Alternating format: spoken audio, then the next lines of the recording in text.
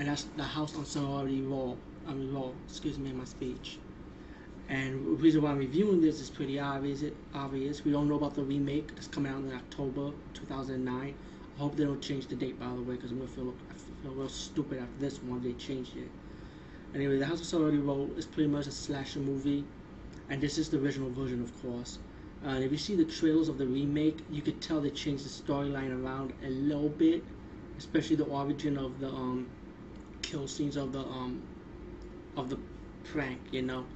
The concept is mainly a prank that gone wrong, which the remake will have also, but they just changed the storyline a little bit more different.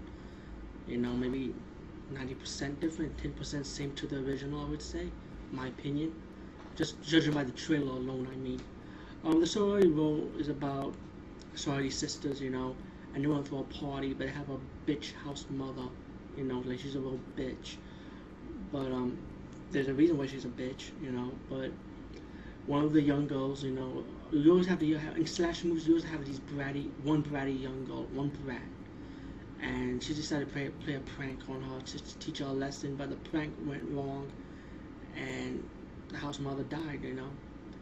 So then, I don't want to move too much, but they actually throw their party, and then the killings start happening. Like who's doing the killing, and that's the mystery right there. All in all, I don't want to ruin too much because I would ruin the whole movie by itself. So to me, it's a decent slasher movie. It's not a bad slasher. It's just decent.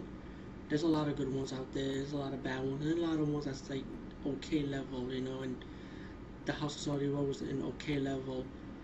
This is the standard release DVD. It has no special features on this one, but if you want to wait for the remake to be released in October, I guarantee you, lately when these remakes are being made, they always release the original version out, and the original version usually have more special features in them. So I'll say wait until like close to the fall season when the remake is out and check out and make sure they do re-release the original DVD releases. So the House was already rolled, so get the re-release because more likely it might have more special features on this than this one. It's just standard trailers only. Peace, bye. Hope you enjoyed this mini DVD review without spoiling anything.